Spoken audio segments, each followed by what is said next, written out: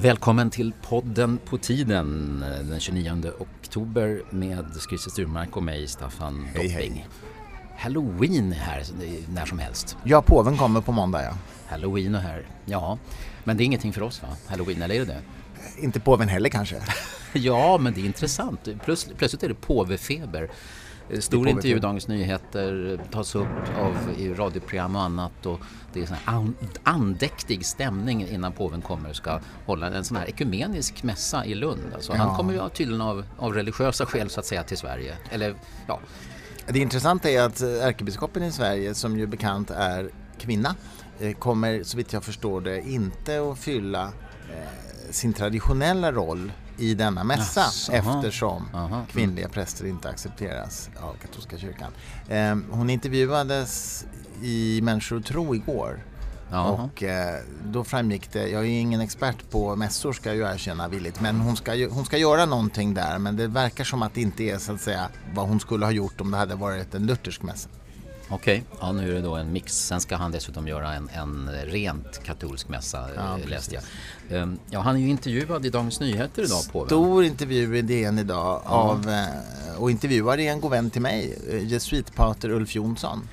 Just det. En person som jag tycker mycket bra om, som är en mycket intellektuell och filosofiskt kunnig person. Ja. Men jag tycker det är knepigt att DN har en jesuit som intervjuar en annan jesuit. Jag tycker inte att det signalerar neutralitet, saklighet, och jag tror inte att påven får den typen av journalistiskt kritiska frågor som han skulle ha fått av en vanlig journalist.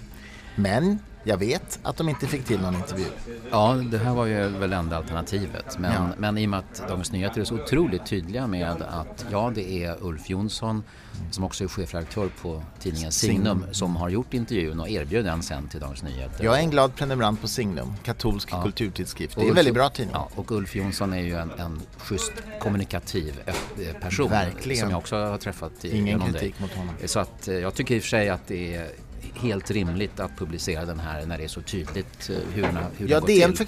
DNs chefredaktör förklarar ju verkligen bakgrunden till det. Ja, det är bra. Men du, på första sidan där är en bild här på Franciscus, så står det med ett sån här citattecken, eller är det citattecken eller är det en gravid apostrof, så står det så här, vad påven då säger i intervjun: jag vill komma närmare mina bröder och systrar i Sverige. Jag kan inte hitta det citatet. Jag har inte i och för sig läst hela intervjun, men min uppfattning är att det här i Sverige, att Dagens Nyheter har lagt till det. Han vill ju nu under det här minnesdagen då för Luthers teser och reformationen, när kyrkorna delade på sig, han vill ju så att säga sluta leden och se till att splittringen minskar och få lite mera samvaro och sånt vidare. Alltså, och det vill han väl i hela världen mellan protestantismen men här ska vi verka lite blågult, ungefär som han påven vill just i Sverige. Har han som ett särskilt projekt då att komma närmare bröder och systrar. Det är lite fånig rubrik, måste jag säga. Ja, det är sant. För det har han sannolikt inte sagt. Okej, han kommer att vistas i Lund i Sverige, och det är en del av hans komma närmare projekt, va? Men det här med rubriker jag tror att Sverige dock har en särställning så tillvida att vi är först. Det är så att säga den första manifesteringen i det här 500-årsfirandet. Vi är först, alltså det är den första gången man gör det här tillsammans. Det är starten på det här året, förmodar jag, när man så att säga högtidlighåller reformationen. Är det för vår tidszon? Det är inte därför, nej. Men han, dessutom har ju påven känner ju en person som heter Anders Rut, som var väldigt viktig för honom. Så det är klart han har en koppling till Sverige på något vis. När man läser den här intervjun så måste jag ju säga att jag reagerar på vissa saker. Till exempel så får påven frågan utav Ulf Jonsson, som jag högaktar, jag vill understryka det, men han får en fråga som lyder så här: han säger majoriteten av svenska folket tror inte på Gud och religionen spelar en liten roll. Och så frågar Ulf Jonsson: vad fattas den människa som inte tror på Gud? För det första tycker jag ju det är en väldigt ledande fråga, därför att det är ju inte alls nödvändigtvis så att någonting fattas den människa som inte tror på Gud. Det kan ju tvärtom vara så att någonting fattas den som tror på Gud. Jag skulle inte påstå det, men jag menar det är ju lika sannolikt uttalande som motsatsen, va? Men då svarar påven något som låter som vettigt i början, nämligen han säger vad fattas den människa som inte tror på Gud? Och påven säger, det handlar inte om att någonting saknas hos den människan, säger påven. Han går emot där. Det låter bra. Men sen fortsätter det. Det handlar istället om att en sådan människa inte utvecklar sin förmåga till transcendens på ett fullödigt sätt. Till att börja med tycker jag det är otroligt arrogant att säga på det viset. För andra är det ju direkt motsats till det han sa innan. Ja. För om man inte fullödigt utvecklar denna förmågan, då är det ju någonting som fattas. Nämligen en förmåga att fullödigt utveckla sin transcendens. Ja. Så att han säger emot sig själv. Ja. Men inte lätt att vara De på som det inte kanske. tror som jag är handikappade. Ja. Det påminner om en viss svensk religiös potentat som talade om oss som omusikaliska. Vi som inte tror på en eller flera gudar. Ärkebiskopen har sagt det, men det var ett citat av Jürgen Habermas, ska man komma ihåg, som själv inte är troende. Men han påstår, det är han själv som säger det, men hon använt det. Ja. Nej, men det är naturligtvis rätt arrogant att säga så. Ja. Men påven säger alltså här att den som inte tror på Gud utvecklar inte sin förmåga till transcendens. Och jag tycker, bortsett från att det är arrogant, så tycker jag att det här är en missuppfattning om vad transcendens betyder. Ja, men jag vet knappt vad det betyder. Jag förstår man ska liksom uppstiga i någon slags högre nivå, eller man ska, eller hur? Men det är någon slags mental förflyttning, är det inte det? Ja, det har ju kommit i någon slags populistisk version att tolkas som något religiöst. Men jag menar ju att som ett filosofiskt begrepp så skulle jag säga att jag tror på en transcendent dimension. Nämligen, det är en dimension där det finns där saker kan existera som inte är fysiska. Till exempel primtal. Inom matematiken så är ju primtal ett tal som bara är delbart med sig självt och ett. Det finns ju inte i någon fysisk mening. Men det finns i den meningen att det kan inte vara på något annat sätt, och det måste vara lika för alla intelligenser. Även för en intelligens på en annan planet så måste primtal definieras på något sätt. Det kan inte vara på något annat sätt. Så jag skulle säga att primtal hör till en transcendent dimension. Du, mina minnen av saker och ting som skedde för 10 år sedan, de finns väl inte i någon fysisk mening, i och med att de är i och för sig representerade kanske av kemiska ämnen i min hjärna. Jag skulle nog säga att de är sannolikt representerade på något sätt, fast vi vet inte riktigt. Så det är inte någon transcendens. Men däremot till exempel begreppet skönhet, alltså estetiska begreppet skönhet, som man då kan definiera olika, men det är ett transcendent begrepp. Det är liksom inte, det går inte att ta på. Eller sanningsbegreppet, hur man nu väljer att definiera begreppet sanning, det hör också till en transcendent dimension. Och matematiska objekt. Så om jag ser en vacker kvinna på stan som är så vacker, det var inte den typen av skönhet att tala om. Men jag gör det, så att jag häpnar. Är vi inne på transcendens då? För jag har ofta sådana upplevelser. Det har inte att göra med huruvida du häpnar eller inte. Och det är det jag menar som är den populistiska tolkningen. Alltså, att transcendens ska vara något extra liksom underbart. Jag menar, primtal kanske inte är så himla underbara. Eller det kan man tycka att de är. Men, men alltså vad jag menar är att det ligger inte i transcendensen att det är något extraordinärt, utan det är helt enkelt en icke-fysikalisk dimension. Den är inte övernaturlig, den är inte något märkvärdig. Okej, men då menar du att religiösa och andra som tror på övernaturliga saker har kidnappat termen transcendens? Ja, det tycker jag. Och precis. Och vad jag säger är att jag tror också på en transcendent dimension, men jag tror inte att det i denna dimension finns en eller flera gudar, vilket en religiös person skulle tro. Men du, det vore intressant att veta vad påven menar då att det som brister då, eller som inte med hans snack om transcendent förmåga. Fick du klart det före det när du läste? Nej, alltså det är högst oklart, va? Och han säger som sagt att sådana som du och jag då, som inte tror på Gud, vi utvecklar inte vår förmåga till transcendens på ett fullödigt sätt. Jag tycker det är otroligt arrogant att säga så. Det är faktiskt arrogant. Vi var inne på påven i förra podden också, och han har ju den här social ansvarsfulla då inriktningen då. Men som sagt var, när det handlar om synen på kvinnliga präster och sexualitet och sånt där, så har han ju inte gjort någon skillnad. Och då önskar man ju på något vis att han skulle behandlas som andra makthavare. Men hur ligger landet, tror du, nu inför besöket här? Ja, jag tycker... Är det något insmickrande i intervjun här, tycker du? Förutom att den här ledande frågan om vad som saknas. Alltså intervjun innehåller ju inte den typen av frågor som en journalist skulle ha ställt. Och det är väl det jag menar är lite kritisk mot. Men vänta en sekund. Men jag tycker naturligtvis att intervjun innehåller andra frågor som också är intressanta. Jag menar, Ulf Jonsson gör en mycket bra tidning och han ställer mycket bra frågor för den som är intresserad av sånt här. Men det är liksom inte en DN-intervju, tycker jag. Men jag vill bara säga en sak till om vad han faktiskt säger på frågan om vad fattas människor som inte tror på Gud.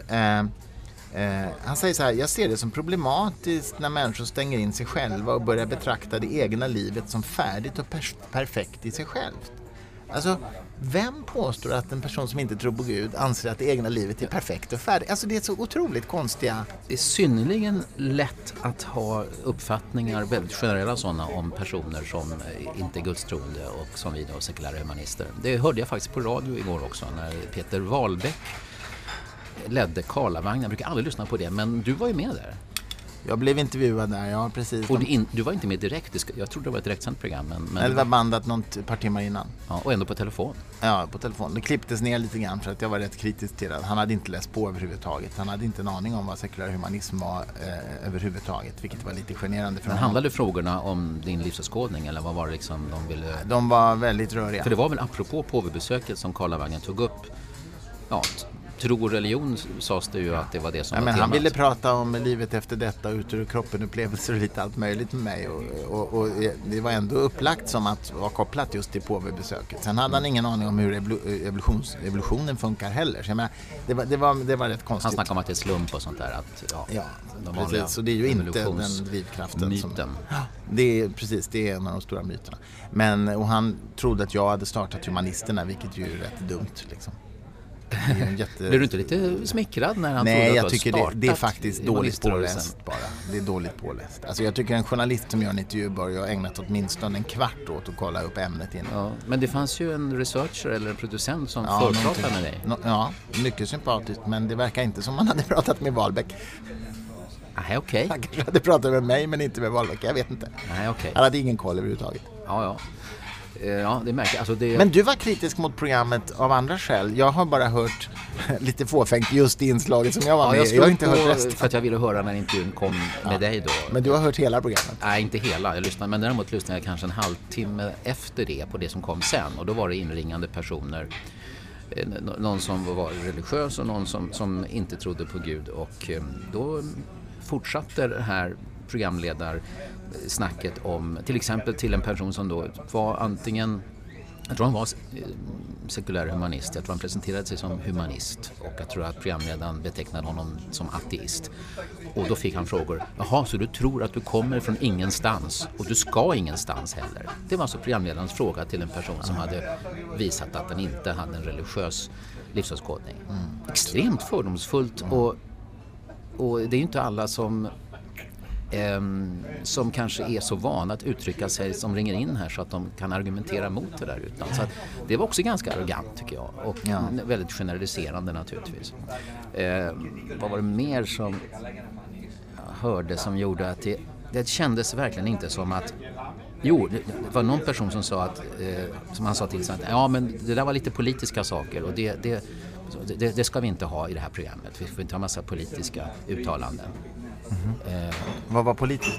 Jag kommer inte ihåg vad hon sa, men då twittrade jag till Karlavagnen och skrev så här, jaha, så politiska... Nej, det här är inte... Det är inte ett åsiktsprogram, det är ett samtalsprogram. Ja, det var ett svar på en tweet från mig. För jag skrev så här, är det inte okej att komma med politiska åsikter i Karlavagnen om folk ringer in för att diskutera saker och ting som oftast har de åsikter. Men är det inte ett åsiktsprogram, det är ett samtalsprogram, fick jag som svar då. Ett samtal utan åsikter. Undrar hur ett sånt samtal låter. Ja. Nu är klockan så här mycket. Temperaturen utomhus är så här mycket. Det blir faktauppräkning då. Ja, och det finns en riksdag i Sverige och flera partier, men de snackar vi inte om. Det skulle bli ett rätt roligt samtalsprogram. Ja. Alltså. Det skulle vi kunna prova att simulera någon gång. Ja, i och för sig, vi är otroligt sakliga du och jag i vår podd. Podden på tiden. Vi tycker aldrig om verkligheten och allting annat. Så att det är inte mycket åsikter som kommer fram utan det är mest fakta så att säga. Och helt enkelt påstår om verkligheten som vi har belagt. Men du, jag inser att jag inte svarade på din fråga om uppståndelsen kring påven, om den är hur den är rent eller vad var din fråga egentligen? Säg den igen, jag har glömt. Jag tänkte ju mest på att alla möjliga medier och andra vill på något vis. Nu kommer lax- och avokadotallriken. Tackar. Vi sitter förresten på Klang och Company på att säga. Nej, Klang Market i Fältöversten. Och du äter men inte jag. Så jag kan prata med. Ja, just det. Jag kommer inte äta så mycket. Det lärde jag mig förra gången när vi var på Urban Deli, va? Ja, just det. Ja, men alltså det är hela den här uppståndelse, detta roliga ord. Men Att alla vill på något vis, det är stort det här, det är extra sändningar, det är massa sidor med intervju. Man är lite, det är lite rockstjärnestatus. Och nu det kommer tydligen Bob Dylan förresten till Stockholm. Han hörde ju av sig, apropå uppståndelse. Det är ju roligt. Ja. Man gave names to all the animals in the beginning. Wow, I think I call you a cow. Alltså det där jag är det Dylan det? Det är Dylan. Han gjorde ju, blev väldigt kristen ett tag. Ja. Man gave names to, eller Men är han katolik, tror jag? jag vet faktiskt inte riktigt. Nu kände jag att nu var det lite olika spår här, lite sidospår. Jag tycker att bevakningen kring påven är inte journalistiskt kvalitativ, utan att det är för mycket rockstjärna som kommer och för lite kritiska frågor. Alltså, han leder en organisation som har orsakat rätt mycket lidande och död i världen, och man skulle hantera ett sånt besök på ett helt annat sätt om han var en politisk ledare. Och det gör man inte. Och sen har man då flera timmars sändningar på SVT. Jag ska själv vara med och kommentera, vilket jag tror är att SVT lite yrvaket har insett att de måste ha balans. Så är du motgiftet då? Då är jag motgiftet, vilket är på något sätt lite lustigt, men visst, jag gör det. Säg att du startade humaniströrelsen och se om det får någon ja, just det. motfråga. Precis. Ja, men jag tror att nyhetsvärdering... tror du de frågar påven om han har startat katolska kyrkan också? Nu jämställde du dig själv med påven. Nej, jo, inte alls. Jo. Ja. Men jämföra dig med påven kan man göra, tycker jag. Jag har inga problem att jämföra Eiffeltornet med en luskam. Jag har inga problem med det. Och konstatera att det är betydande skillnader naturligtvis. Det är därför man jämför. Nu är du inne på sammanblandningen mellan jämställa och jämföra. Ja, men jag blev så glad när Alexandra Borsanin som skriver ledare i GP som skrev en väldigt bra text där hon inte kritiserade att någon hade jämfört olika saker utan just jämställt. Hon kunde skilja på jämställ och jämföra. Då twittrade jag beröm till henne. Jag har ju råkat ut för det där väldigt mycket i praktiken, därför jag har ju i 10 års tid förföljts för... Just det, vet jag vad du menar. Man har hävdat att jag har likställt tron på Gud med tron på tomten. Ja. Och det har jag ju aldrig gjort. Nej. Däremot har jag jämfört. Ja. Och det är en väldig skillnad. För att beskriva, så att säga. Det är väldigt skillnad på orden och på att tro på Gud och tomten. Ja, också väldigt skillnad. Vad du därmed talat om är vad är kognitivt försanthållande. Ja, just det. Jag tror att den här saken finns, jag tror att den här saken inte finns. I den meningen så är det ju samma sak. Och just det, försanthållandet det är samma typ av försanthållande, men det är olika entiteter. Ja, precis. Men det där, jag tror jag skriver om det i min bok också, att det är... det misstaget man gjorde var ju också när man kritiserade min hållning där, det var att man trodde att bara för att jag sa att det är lika svårt att fånga en kolibri som att fånga en alligator i Afrika, så har jag ju inte jag har ju inte likställt, menar jag, en kolibri med en alligator. Men jag talade ju om det kognitiva förhållningssättet till de båda. Men jag tror att skälet till att det var så pass många som blev illa berörda och lite kränkta av att du talade om tomten och talade om Gud, det var, tror jag, uppfattningen, förförståelsen, tron på att du är en sån här brutal religionshatare och att du inte har någon respekt för människor som tror på Gud, vilket jag vet att du har respekt för de människorna och inte delar uppfattningar. Och så den där förförståelsen som finns i skallen då, särskilt för några år sedan då, när du inte hade... Den tror jag leder till att man ofta gör en, så att säga, sämsta möjliga tolkning av det du sa, va? Ja, men jag tror du absolut rätt i det. Apropå och därför kanske det ändå inte var smart att säga så i det läget av dig, eftersom du hade kanske kunnat förutse det här. Men det du sa i sak var ju som sagt inte kränkande. Nej, men det håller jag med om. Apropå just den typen av diskussioner, så i förrgår var jag ju med om att arrangera en ganska rolig debatt i Stockholm mellan Lawrence Krauss, den amerikanska kosmologen och fysikprofessorn, som har skrivit en bok som heter Ett universum ur ingenting, om Big Bang-forskning. En debatt han debatterade med Roland Poirier Martinsson, som är filosof och konservativ katolik. Katolska debattören. Och temat det var på engelska förstås, Is science and religion compatible? Är vetenskap och religion förenligt? Inför 300 personer. Mycket rolig debatt alltså. De två är ju båda duktiga debattörer. Ja. Krauss är en sån här flåbuse. Han vill gärna ta i lite extra, lite åt Hitchens hållet, va, nästan. Ja. Hitchens var ju mer sofistikerad men kunde vara väldigt, väldigt elak. Roland Poirier Martinsson är ju mer sofistikerad än Krause i sitt sätt att debattera. Ja, mer städad. Han kan vara rätt tuff också, men mer städad. Men det var en rolig debatt, måste jag säga, ändå. Båda två är ju liksom tuffa debattörer, så att säga. Roland fick till en rolig poäng när Roland hade någon utläggning om vetenskapsteori och han sa, det här var ju på engelska. Så jag ser att du har svårt att hålla svenskan igång. Teori. Han sa, och då sa Krause någonting att det där är bara grekiska för mig. Han menar att det var liksom, han förstod inte vad han pratade om. Rena grekiskan för mig, säger Krause. Varpå Roland snabbt svarar, ja, det är grekiska för alla. För teori är ett grekiskt ord som de pratade om, vilket var rätt vitsigt, tycker jag. Det kommer från teori. Varför heter han Poirier Martinsson förresten? Vad kommer? Ja, det är en bra fråga. Det borde man fråga någon gång. Han har skrivit det vet jag inte. Han har skrivit flera bra böcker. En jättebra biografi om Archimedes som jag har läst. Han är en duktig skribent, författare, Roland.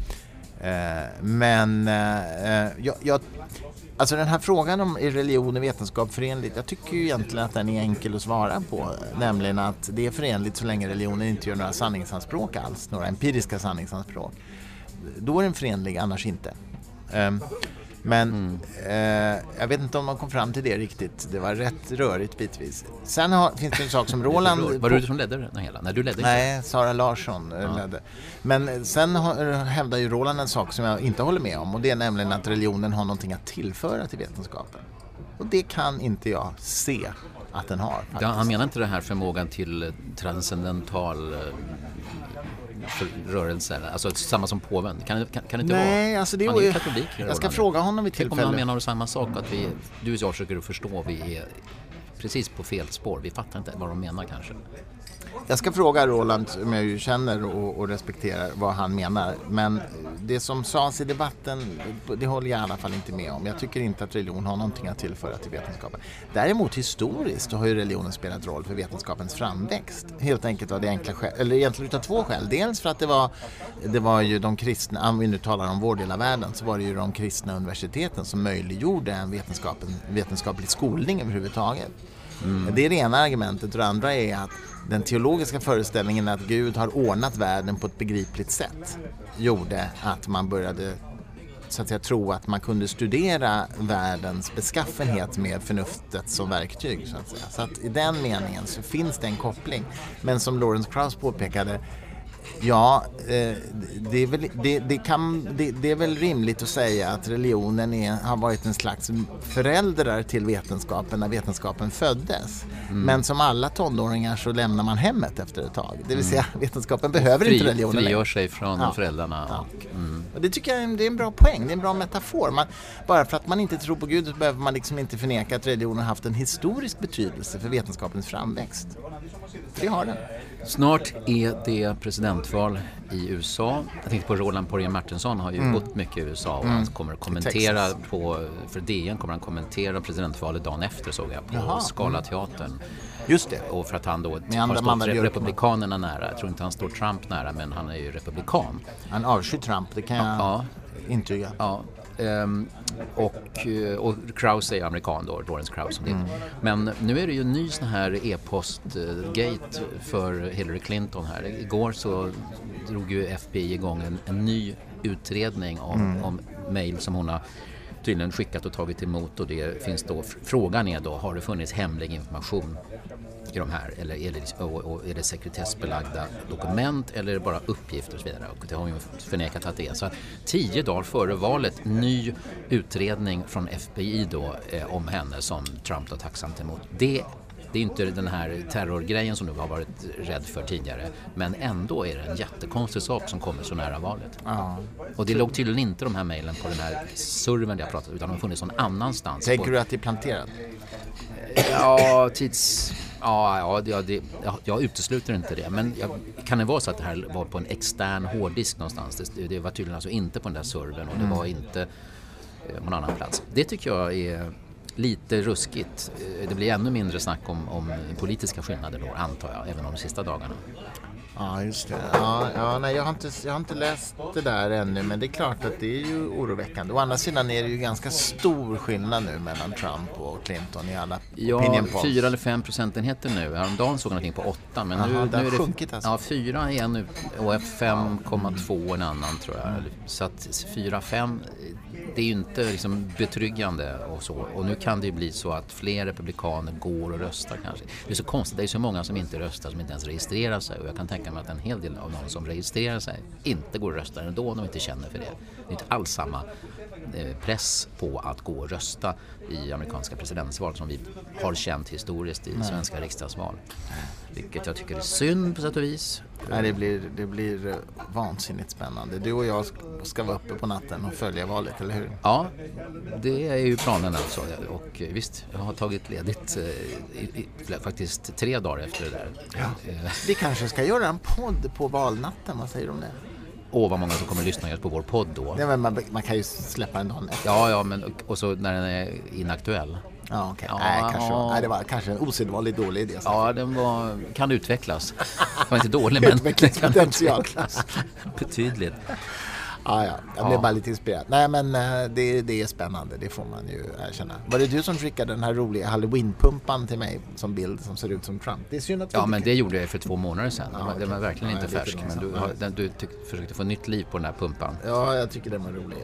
Tänk vad många som kommer att vara utpumpade efter Halloween. Den här, det var lite roligt sagt. Okej, Jag hängde inte med där, jag letade efter bilden.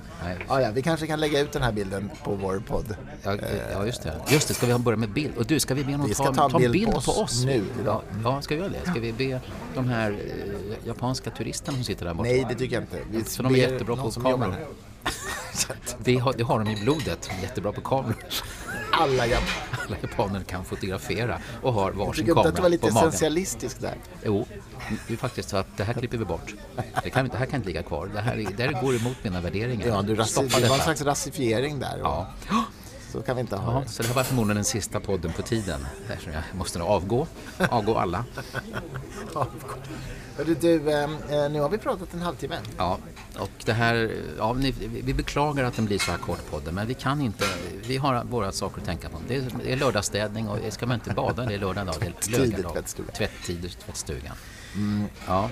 Och skicka gärna synpunkter till e-postadressen som ju faktiskt var info@poddenpatiden.se. Var det inte så? Nej, poddenpotiden tror jag. Ja, okej. Det här är för uselt. Vi har inte ens... Men jag känner det. podden@poddenpatiden.se. Ni kan också mejla till mig. Alltså, ska du få specialinformation? Och det här är e-postadressen till mig. Det är liksom den bästa podden i världshistorien @dopping.se. Välj vilken ni vill. Ja, precis. Tack för idag, hörni. Tack Christer, detta är en seriös podd. Ja, hej.